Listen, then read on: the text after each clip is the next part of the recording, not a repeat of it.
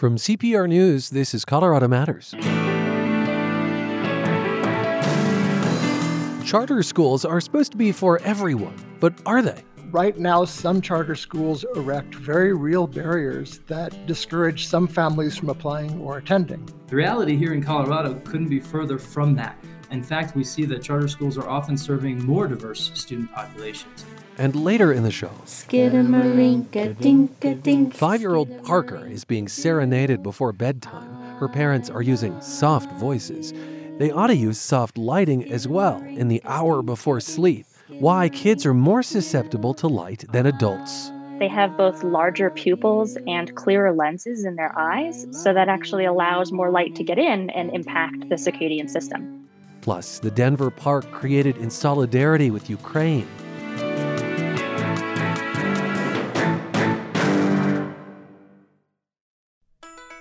When your car stops running, needs too many costly repairs, or it's time for a replacement, donate it to CPR. It'll be picked up at your convenience, and you'll get a tax receipt when it sells. To get things started, just follow a few simple setup steps. Hand over the title, and your car will soon be on its way to making great radio happen. Start the easy donation process on the support page at cpr.org.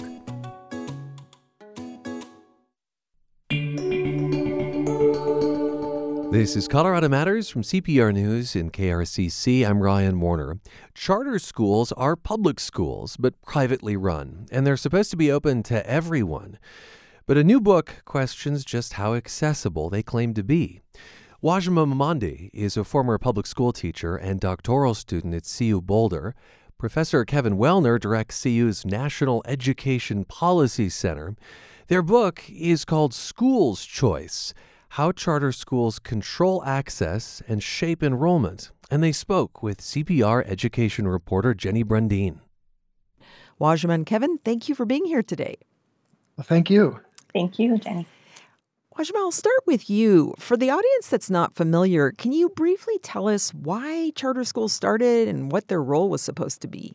Early advocates saw charter schools as a way to experiment with new ways of teaching, new ways of reaching students that large comprehensive schools were not serving well, and as incubators of ideas that could then potentially be taken up by other schools in districts.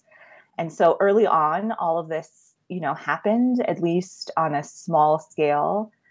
But since then, charter school laws have been used by other interests, often headquartered outside of the communities where schools are located, and these large charter management companies have promoted a version of charter schooling that's more about deregulation and privatization than it is about innovation.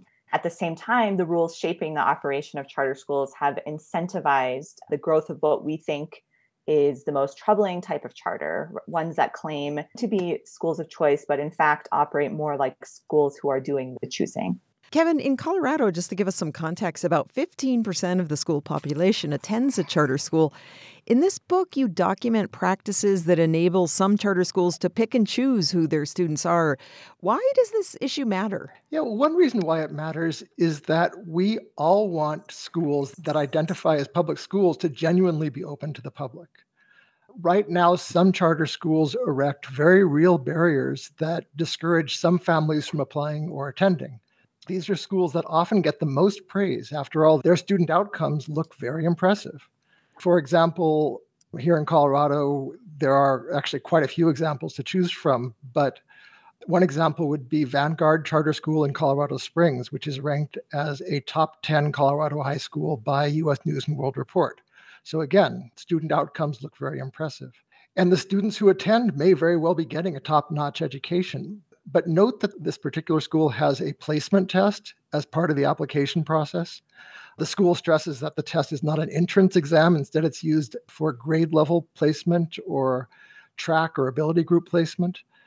But why isn't this done after confirmation of enrollment? Might the results of that placement test play a role in encouraging some students and discouraging others? The school also doesn't provide transportation. Unlike district-run public schools, it doesn't allow for mid-year transfers, so students who are more transient are directed to the public school down the street. where teachers will have to do the extra work to bring them into the flow and minimize disruptions. There's also a homework policy at the school for 4th through 8th graders where lower homework scores mean that the student will lose priority status for school admission the following year. So all of these policies, as well as the school's discipline policies, help to discourage or usher out students who are less likely to be successful. And it's generally the local public school that then educates those students. Now, I should stress that the book describes much worse practices than this, some of which are illegal or close to it. But understanding these access issues matters because the current rules, not just in Colorado, but in most states across the country, the current rules can and should be changed to avoid the bad practices that we describe in the book. No part of the publicly funded school system should be designed in a way that undermines equity. So, for instance, when charter schools serve a lower number of students with moderate to severe disabilities, it obviously impacts those families, but it also calls into question whether taxpayers are sending too much funding to those particular schools. Also, think about all those studies that are covered in the news about whether the charter school sector does better or worse on standardized tests that students have to take. Like here in Colorado, it's the CMAS test. How do we make those comparisons if charter schools are shaping their enrollment to a much greater extent than the district-run public schools are? Yeah. Wajma, let's draw out some of the practices that you describe in the book. First, there are some decisions charter schools make before a family even applies. Can you briefly touch on some of those, like location, things like that? There are a set of incentives that typically surround a team of people planning and operating charter schools. And so they are incentivized to attract students with high test scores, who are fluent in English, who don't have expensive special needs, and whose behaviors align with school philosophy. So in other words, if your success as a charter school depends on enrolling students who are lower cost and who are higher achieving, then you are likely going to make decisions that favor these types of students over others early on. An example of this, I would say there's a growing niche of charter schools. Classical academies is what they're usually called. There's many in Colorado. So generally speaking, these schools tend to advertise an elite liberal arts curriculum that's coupled with character education, and that places an emphasis on Western civilization and the study of classical languages. The classical charter schools have been described as schools similar to parochial schools that offer kind of a classical Christian education, but without the explicitly faith-based curriculum. And so these schools, through ideological messaging, where they're located, certainly really shape the pool of students who apply. And let's move on to the application process. Some charter schools run their own application system. You argue they can use this to create obstacles and hoops for parents to jump through. Can you touch on a couple of those? You can require that parents visit and commit to volunteering before submitting the application.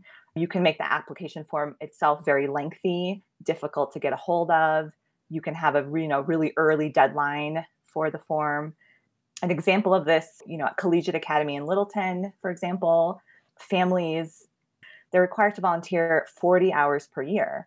And if parents are not able to volunteer, they can pay their way out at a rate of $10 per hour or $400 per student, right? So these are the type of obstacles that discourage families who lack the time and resources needed right at this application stage. And let me add that a theme that emerged in our interviews was that parents are much more likely to take the hint and move on to a school that they see as welcoming rather than fight for entry into a school that doesn't want their child.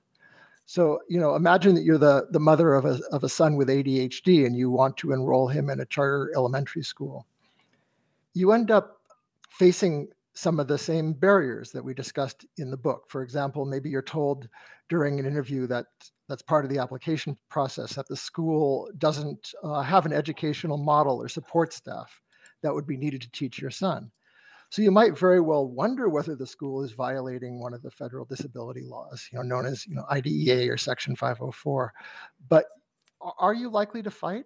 Are you likely to fight that battle? Or are you more likely to turn to another school that's not trying to push you away? Let's say that a kid makes it into a charter school that the parent decides to enroll them.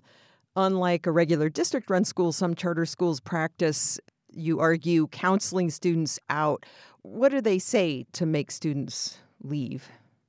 Yeah, so counseling students out is often connected to either disappointing academic results or with student behavior that the school finds troubling, or both. You might be repeatedly called at work and told that you need to pick your son up from school because he's being suspended for the rest of the day. And eventually you have a meeting with the school office, and they tell you that your son will have to repeat the grade if he stays at the school for another year. And they explain, hey, that there's that neighborhood public school down the street that isn't as strict about behavior as they are. And that school won't have to hold him back a grade. So maybe the school is a better option at this point. Right? In fact, we write in the book about charter schools that don't just suspend students, they actually use monetary fines. So if a parent wants to continue enrolling the child, they have to dig into their pockets. Wajma, I wanted to get your take on how you think Colorado's charter schools are doing in terms of providing equality of opportunity to all children. There's a lot of variance by district within Colorado. There are noticeable differences in terms of issues of access and equity based on where charters are located in the state. So in Denver, for example, there's a pretty robust, mature system of collaboration between charter schools and the district. It was over a decade ago that DPS and charter leaders signed a collaboration compact, is what they call it. And so, the district pledged more funding, access to district real estate, school buildings, and charter schools had to in turn commit to improving student access and equity. Part of it was making sure they took in more students with special education needs and so forth. Denver also has a unified common enrollment system and a unified accountability system for district-run public and charter schools. On the other hand, to the north, the charter sector in Greeley doesn't seem to prioritize issues of access and equity. So charter schools only enroll about 24% of all students, but they enroll 40% of the district's white students. So there's an overrepresentation of the district's white students. And the stratification looks much worse when you drill down to the enrollment in the district's charter schools, right? And so Greeley really serves as a microcosm that illustrates what can happen when more advantaged parents use their relative advantage within kind of a choice system to seek out advantages. Kevin, finally, you offer a set of recommendations for how states and authorizers can address how some charter schools restrict access. Tell me about a couple of those. Charter schools are state-created entities. They wouldn't exist if there weren't a statute at the state level. So the states make the rules. They can change the rules. But so can charter school authorizers. The authorizers can require that the applications to open a charter school address the barriers that we're discussing throughout this book. How will they avoid access barriers related to transportation? How will they engage in outreach and marketing? Will they participate in free and reduced price lunch programs? Will they accept students who transfer in the middle of the year? Will they provide services to students who don't speak English and students with special needs, et cetera, right? In short, the state and the authorizers can put in place rules that push charter schools toward more accessible practices. We also discuss a couple districts that supervise charter schools using what are called mystery shopper programs, where staff pose as parents of, for example, students with special needs, to see whether the school is placing barriers in front of enrollment.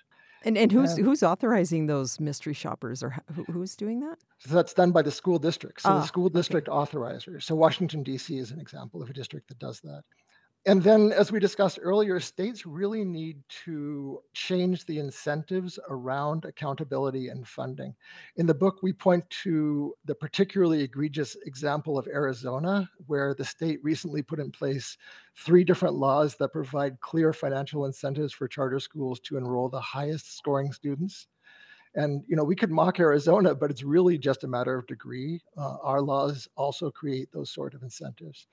So the basic conclusion here is the rules matter. Charter schools can be framed in a lot of different ways. They could look like a fairly equitable type of policy, or they could look like a fairly inequitable type of policy.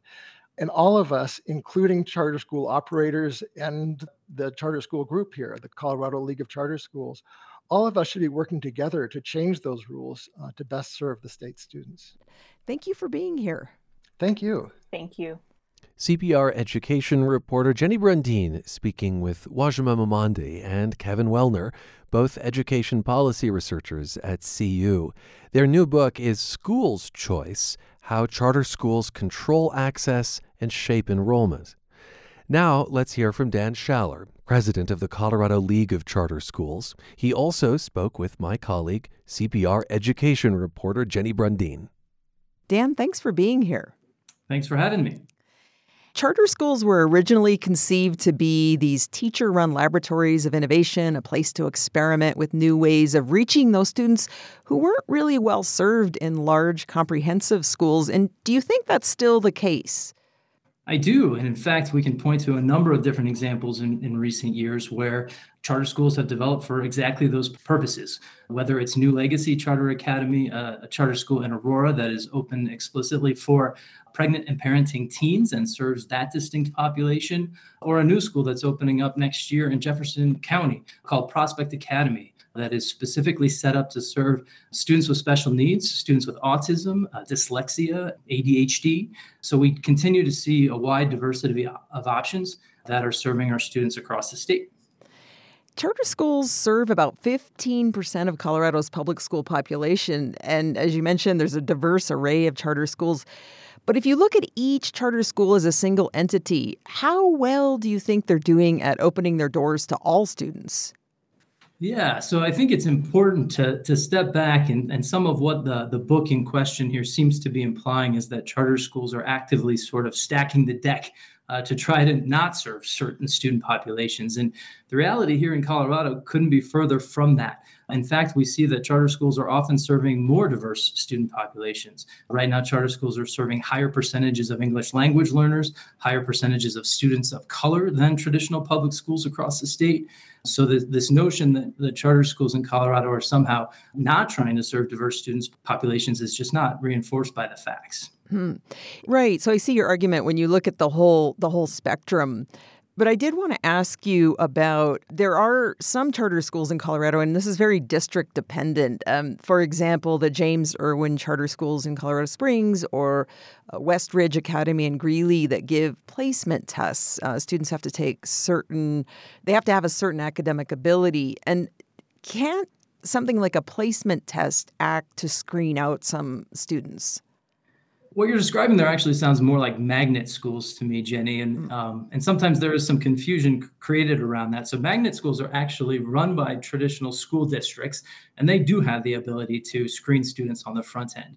Charter schools, on the other hand, do not. Our enrollment provisions and decisions need to be made under state law in a non-discriminatory manner. So the ability that you speak of to screen students on the front end is not something that exists in the public charter school space. So they can't have placement tests. I'm just wondering if I have that wrong. On the front end, they cannot screen students for academic ability or any other function like that. There might be a school that has a test after the fact, after the admissions decision to determine the right grade level to place them at, but that is a far different category than on the front end. Take a district like Jefferson County, which is 30% low-income students. Many of the charter schools there cater to a more affluent population, and that's some of the classical charter schools that focus on classic texts and Western history and heritage. And I'm wondering if you believe that charter schools in some districts like Jeffco or the Colorado Springs area could be doing a better job of trying to reach out and serve low-income children. Again, I think this is why it's just so important to step back and look at the aggregate, because just like in the traditional public space where you might have occasionally a school that is serving, by virtue of its location, a certain student population or more focused on a certain student population, when you step back and look at the whole, that's where the wide diversity of options and the wide diversity of students becomes so critical. Every few years, the state by law has to put out a report about the state of charter schools in Colorado. And the most recent one from a couple years ago demonstrated once again that charter schools are doing very well by some of our state's most historically underserved student populations. The data consistently shows that charter schools are getting better results for those students, and they're narrowing the achievement gaps for those students. One of the final buckets is they talk about students who are perhaps counseled out. And I know that's been a big argument nationally, students with special needs or students who have disciplinary problems. Do you think this is happening on occasion? What's so interesting about the book is that it tries to paint nationally with a very broad brush. But what we see is that so much as relates to charter schools is state specific. So that's why it's just so important to look on a state-by-state basis at how things are going. In Colorado, we're very proud of the fact that we have one of the strongest charter school laws in the country because of our focus on transparency and accountability and things of that nature. And then to this particular point, we see in that report I was referring to, the state of charter schools, that also consistently shows that charter schools have lower mobility rates than traditional public schools across our state, meaning that charter school students are more likely to stay in their school throughout the year than in non-charter schools. And tell us, if a charter school has more applicants than there are seats available, how does it decide who gets in?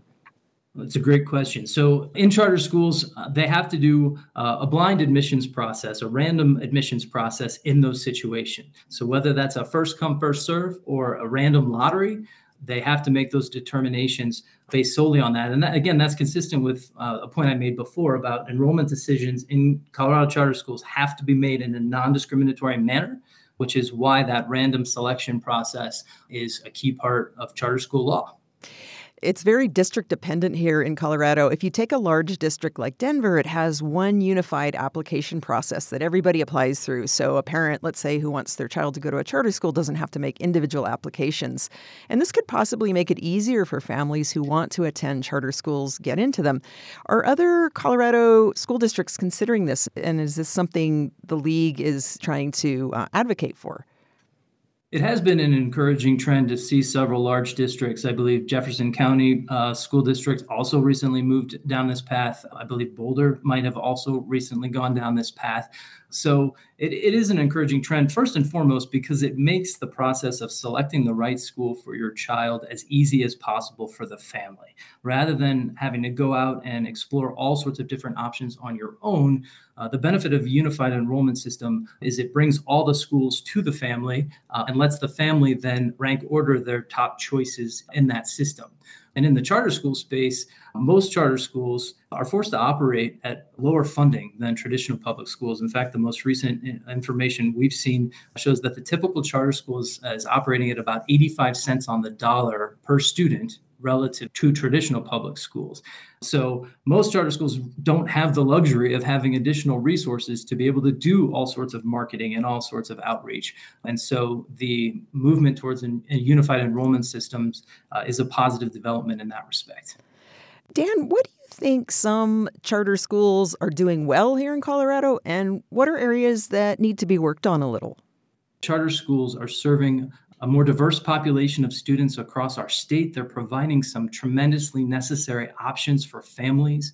Our students aren't all the same, and our schools shouldn't be either. And charter schools are fulfilling a huge need in that respect because of the different flexibilities they have to create new models and to be innovative. One area where continued work is continuing to be done is in the area of special education students. And there are a number of legal and financial barriers that get in the way of charter schools always being able to serve as many of those students as they would like. So it's not a function of a desire, it's a function of legal and financial structures. And we're actually actively pursuing some legislation that would open up more pathways and more opportunities for charter schools to better serve special needs students, and perhaps even more importantly, for special needs students to have better access to high quality public school alternatives. The authors argue that charter school authorizers, so like school districts, should require that schools applying for charter access need to explicitly detail, for example, how they're planning to serve special education students or how they will specifically give preference to underserved populations, and maybe actually explicitly state they're going to give preference. And, that maybe that's controversial, but I'm wondering, do you agree with that? As part of the proposal we're actually putting forward, we're trying to make it explicit that if a charter school chooses, they would have the ability to wait in their enrollment preferences for students with special needs. Again, sort of out of the recognition that there are certain charter schools across the state that want to serve more students with special needs. And because of the legal and financial structures that have existed, they have made it very difficult to happen. So we are actually looking at, as part of our proposal, creating an avenue to make that more of an opportunity. Dan, thanks for being here. Thank you, Jenny. My pleasure. Dan Schaller is president of the Colorado League of Charter Schools, speaking with CPR education reporter Jenny Brandeen about new research that suggests charter schools are not as inclusive as they are designed to be. And Jenny joins us in the studio. Hi, Jenny Brandeen. Hi, Ryan. Listening to your interviews, it's really clear there are different takes on this. Where does this leave parents and educators based on your reporting? I think it's impossible to generalize about what's happening in charter schools. Each one is distinct. As with any school, parents and their children have to think about what's important to them. Some kids like arts or science or a school that has a bit of everything. Some may like a school that stresses being a welcoming community. And perhaps for other children and their parents, test scores are what is important. So parents and children have to be prepared to investigate, ask a lot of questions, and see how the school answers them. You're encouraging them not to generalize about charter schools, but really to shop around based on the needs of their child. I understand there are 2 new reports out about Colorado's charter schools. Tell us just a bit more.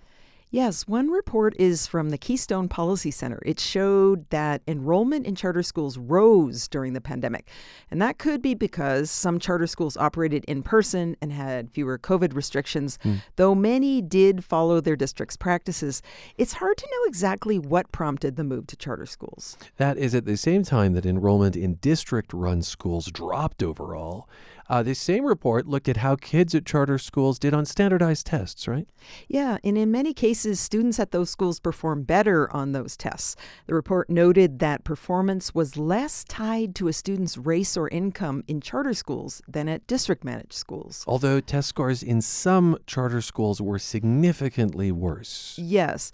Also, the authors of the book, School's Choice, have argued that there is considerable stratification within racial and socioeconomic groups. And by that, I mean they argue some charter schools find ways to target and admit higher performers among low-income students and students of color. So they'd argue it's exceedingly difficult to get a true comparison of student outcomes. Jenny, I'm wondering as well, we've heard so much about how low test participation this past spring has meant that results were just unreliable. And there was such a wide variability in how students learned during the pandemic, Yeah, definitely. Okay, let's turn to another report and study that echo what Dan Schaller acknowledged in the interview, that Colorado's charter schools have work to do when it comes to serving students with special needs. Yes, these come from the Colorado Association of Charter School Authorizers and the Center for Learning Equity. They surveyed 4 families with children with disabilities. Families reported difficulty finding information about how schools educate students with disabilities. The reports also found a widespread perception that charter schools don't serve children like theirs, and that families were often steered away from charter schools. Were those beliefs based on their own experiences? Sometimes parents heard stories from other parents, and sometimes it was district officials steering them away, but sometimes it was what charter schools told them. What are some examples? They were told similar things to what the authors talked about, that their children, quote, don't fit the charter school's model. One parent was told, quote, you need to understand this is not a place for this child. You need to get them out of this school. And I should note that a companion report has a number of recommendations for the state on how to make charter schools more accessible. Colorado's charter schools enroll students with disabilities at some of the lowest rates in the nation. What is the state? What are school districts doing about that? So the State Board of Education took action in January. They did several things. Charter schools can't ask about disability status on their enrollment applications. All must have a website that clearly states they don't discriminate. Their admission staff must also get yearly training on how to answer parents' questions in a way that doesn't discourage enrollment. That happened after several civil rights complaints were filed against more than 24 charter schools that had asked about disability status on their applications. Can conversations about the services students need happen after a child is admitted, though? After admissions, yes. The State Board of Education is now making rules for how such conversations can happen.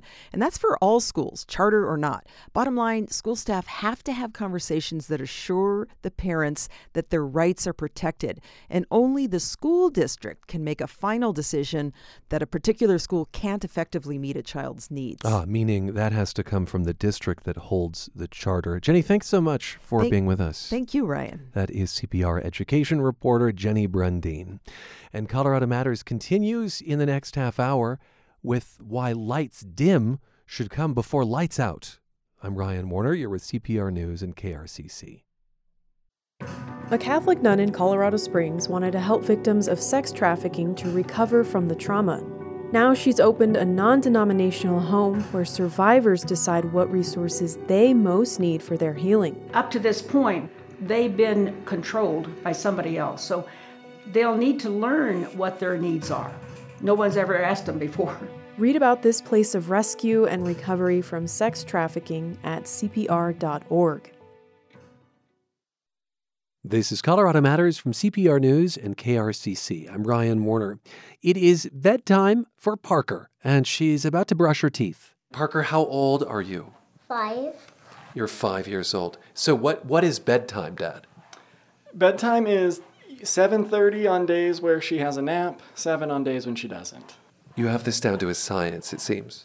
Yes, we do. She's been doing a bedtime routine since she was a couple of weeks old, I want to say. We had a doctor that really encouraged it, and so that's where we started. After brushing, it's on to mouthwash, bubblegum flavor. Indeed, Parker's parents, Roy and Andy Don Roth of Denver, have given a lot of thought to this bedtime ritual. And today, we have more light to shed on the subject. Or actually, less light. I'll explain that in a moment. First, Parker crawls into bed in pajamas festooned with plants and bunnies. And Mom and Dad serenade her to sleep with their dog Mando in the huddle. Do you have a certain song you'd like tonight? Yeah. Which one? I'm a child of God. I'm a child of God. Okay, ready? Me or Dad or both? Okay. I am a child of God, and He has sent me here. We visited the Roths, equipped with new research about kids and bedtime. We're going to hear more from them in a bit, but first, let's meet Lauren Hartstein from the Sleep and Development Lab at CU Boulder. Lauren, thank you for being with us. Thank you for having me. You studied 3, 4, and 5-year-olds, and while a tangle of different factors come into play around bedtime, you focused on light. What'd you find? Well, we found that young children's circadian clocks are highly sensitive to light in the hour before bedtime, and that they had a high level of suppression of the sleep-promoting hormone melatonin, even in response to a very dim light. Even in response to dim light, they produced less melatonin than they normally would. That's what I hear you saying. Yes, exactly. Are they more susceptible, for instance, than a 40-year-old? Yes, there's a few reasons that we think that young children are more sensitive to light than adults, including that they have both larger pupils and clearer lenses in their eyes, so that actually allows more light to get in and impact the circadian system. Okay, that makes sense. I think of kind of cataracts developing, right, as we go down the timeline. Right, exactly. But they have larger, what did you say, pupils? Yes, larger pupils. Kids have larger pupils than adults. I didn't know that. Mm-hmm. Is this surprising, the extremity of the difference? It was actually very surprising. In adults, there's a relationship between the brightness of the light and how much melatonin suppression that you see. And so we originally expected to find something similar, and we're very surprised to see the amount of suppression even at such low intensities of light. What kind of light are we talking about here? All light, screen light, lamp light? Probably all light. So the lights that we looked at ranged from 5 lux to 5,000 lux. So to put that in a little bit of context, an iPad at full brightness about 12 inches away from your face could be up to 100 lux. So 5 lux is pretty dim. And so it kind of suggests that even typical room light that you would have in your house might be impacting children's readiness for sleep.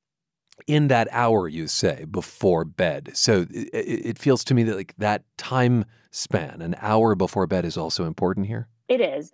There's a recent report that suggested about half of young children use screen media in the hour before bed. And so we know this is a time when children are getting a lot of exposure to artificial light.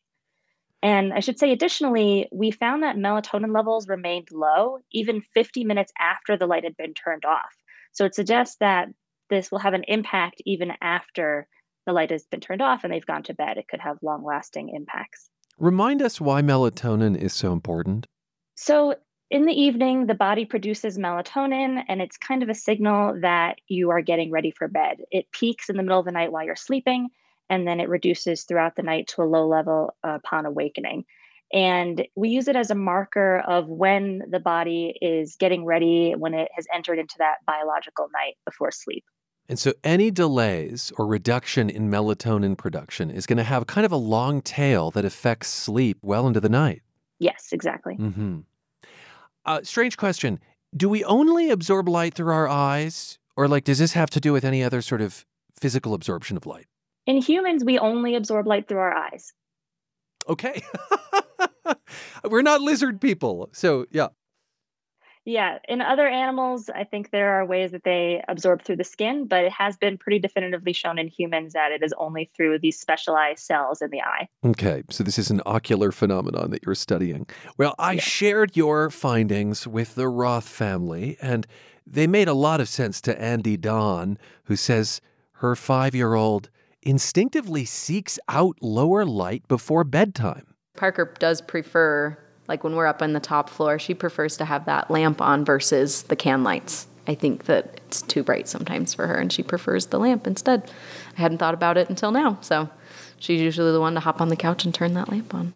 Her dad, Ross, mentioned that their house doesn't have any dimmers. Could that be a good tool here, Lauren? Yes, definitely. So we think that these findings suggest one thing that parents could incorporate into the bedtime routine is creating a dimmer environment to kind of lead to calming down and getting the child ready for bed.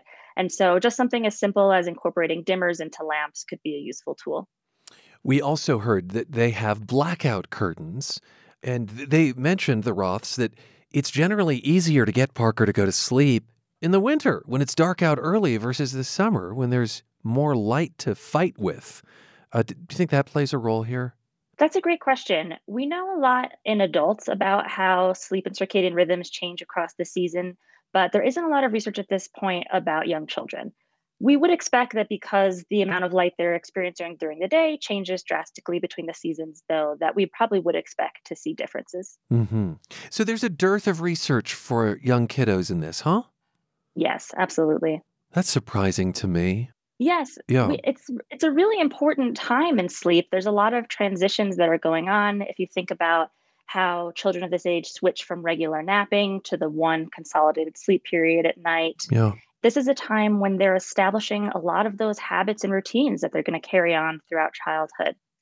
Additionally, we know that about 30% of these young children will have some kind of sleep problem during this time point, whether that's resistance in wanting to go to bed or trouble falling asleep. And so sleep problems in this age group are prevalent and need to be further studied. What I hear you saying, though, is that in the hour before bed, for young kiddos, it's awfully nice to create a kind of light-free or reduced light cocoon, for lack of a better term. Yes, we know that having a consistent bedtime routine is extremely important in this age group.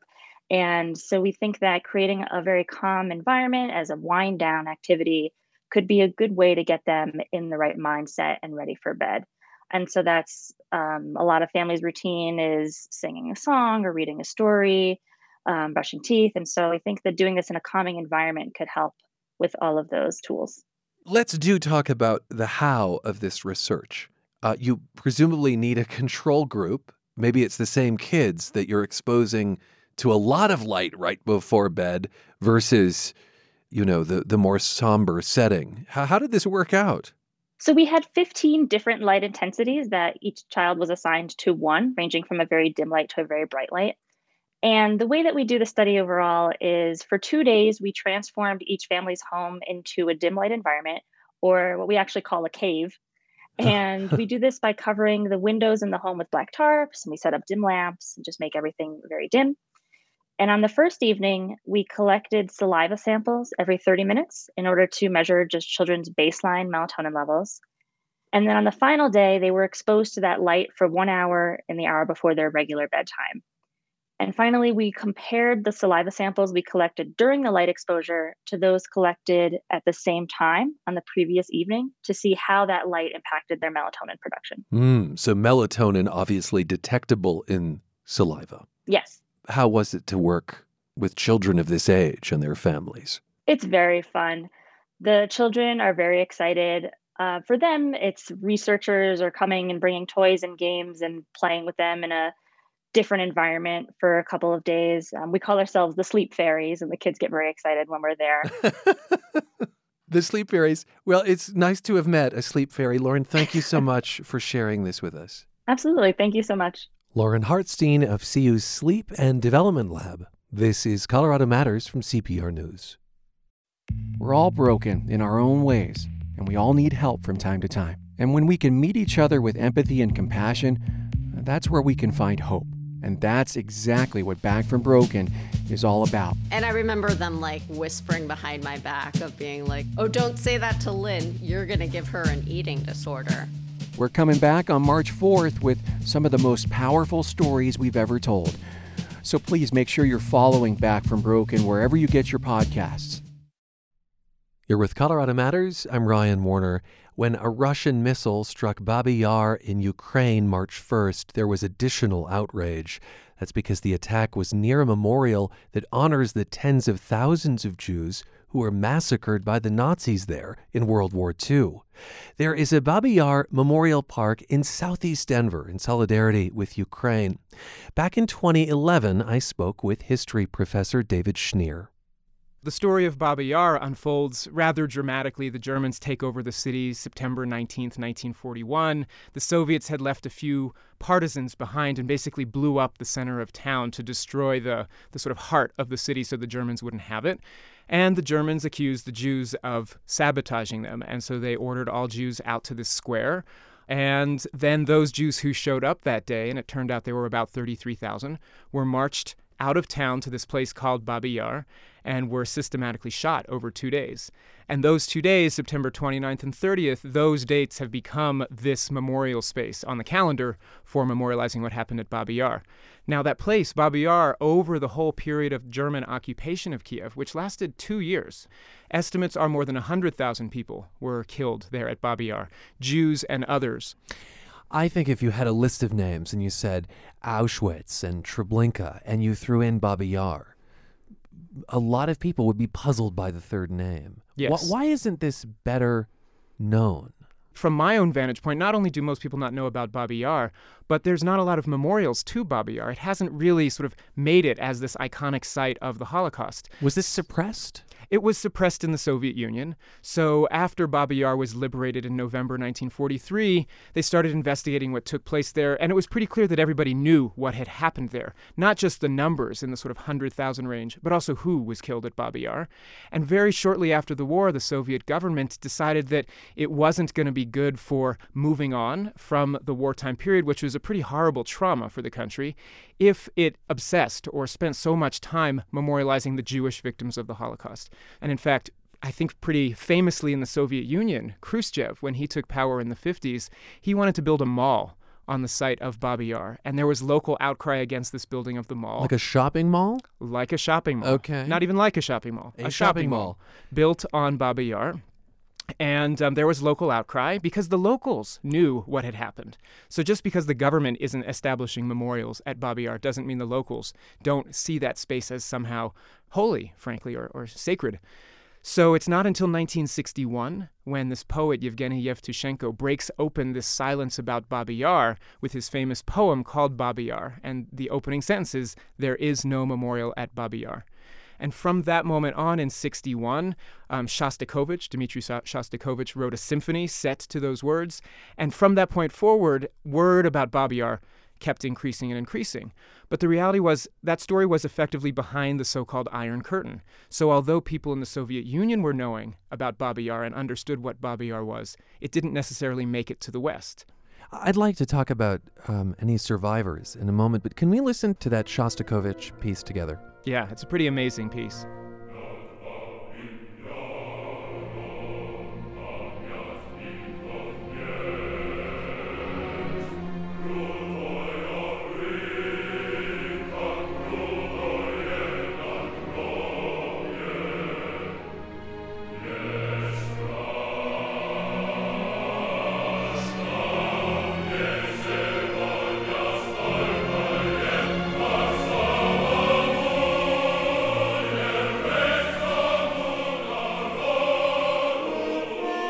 That's Symphony Number 13, also known as the Babi Yar Symphony from Shostakovich. Were there survivors, people who could talk about this story to the world? There were survivors of Babi Yar. It didn't necessarily mean, though, that they were talking about their stories. In general, survivors did not talk about their stories widely in the immediate aftermath of the war. Primo Levi famously had trouble getting his Survival in Auschwitz published at all, in Italian or in English. It took him 10 years. So it's probably no surprise that the survivors of Babi Yar also didn't have a platform that people wanted to hear them from. But there were survivors. The stories are pretty famous for how people survived Babi Yar, because it's actually much more difficult to survive a mass shooting campaign. The people who survived tended to fake their own deaths. People would be marched to the edge of a ravine, lined up, and then shot and fell into the ravine. And smart people, I guess, or people who were brave somehow, fell before the shot hit and ended up in this mass pile of the dead and managed to survive by hiding themselves among corpses. Were massacres or massacre sites like Babi Yar documented by photographers? Yes, they were actually extensively documented by photographers. So the way the Soviet Union handled Nazi atrocities, which is what they would have been called at the time, it wasn't called the Holocaust until much later, they actually set up research teams called extraordinary commissions to create systematic ways of documenting war crimes effectively. I actually like to think about these scenes as crime sites. And the Soviet Liberating Army brought a whole team of forensic researchers to each of these sites. And we have to think of the magnitude of what we're talking about here. So every city in Ukraine has its Babi Yar, or even the word yar, which means ravine in Russian. The word yar became so laden with Nazi atrocities that poets would actually use the word yar, or ravine, to signal Nazi atrocities, in the same way that the word camp in English has that Holocaust echo to it. The research teams, the forensic research teams, would show up to a site, normally a day or two after the army liberated it, and they would often find an empty space. That was, to me, one of the most shocking things when I started doing this research, coming across these files, was that the first photograph was always called a general view. And the general view was essentially the untouched crime scene, and it was an empty ravine. You would never know that this is a crime scene. And then the researchers would start digging because they actually knew what the Germans were doing, which was marching people to the outskirts of town, shooting them en masse, and burying the dead. And they frequently found the remnants of people as they started investigating. Once they found remnants of the crime, they actually brought forensic scientists in to determine who died and how people died. But photographers were with them the entire step of this research process. How does Denver have a Babi Yar park? It started in the 1960s when in the United States there were Save Soviet Jewry movements popping up all over the country. And here in Denver we had a very powerful chapter. This group here, the Save Soviet Jewry movement, put a petition before the Denver City Council in the 1960s to create a memorial space named after Babi Yar. And they were doing this also in the wake of the Yevtushenko poem and the Shostakovich symphony that had been circulating. What's, I think, very compelling is that the Denver City Council agreed to do this, and actually in 1971 named this remote park, which has been likened to the topography or the geography of Babi Yar itself, at the edge of Denver near Aurora, as a city park called Babi Yar Park. Now, it didn't become a memorial site, an actual memorial with places to go memorialize until 1983. When we actually do the number crunching about the Holocaust, it's estimated that about a third of Holocaust victims were killed in places like Babi Yar, in places throughout the Ukraine and Byelorussia, in forests, in ravines, in anti-tank trenches, and it gets more horrifying even than that. I think most people don't know about that. Most people, when they think of the Holocaust, think trains. They think camps. They think chimneys. They don't think beautiful landscapes, empty forests, and ravines, the way the Babi Yar Park Memorial here does. History professor David Schneer speaking with me in 2011 about Denver's Babi Yar Memorial Park. I should note that David passed away in November of 2020. Thanks for spending time with us today on Colorado Matters, and thanks to our team. Carl Bielik, Anthony Cotton, Pete Kramer, Andrea Dukakis, Michelle Fulcher, Nathan Heffel, Matt Hers, Michael Hughes, Carla Jimenez, Pedro Lumbrano, Patrice Mondragon, Shane Rumsey. And I'm Ryan Warner, with special thanks to Jenny Brundeen and Nell London. This is CPR News and KRCC.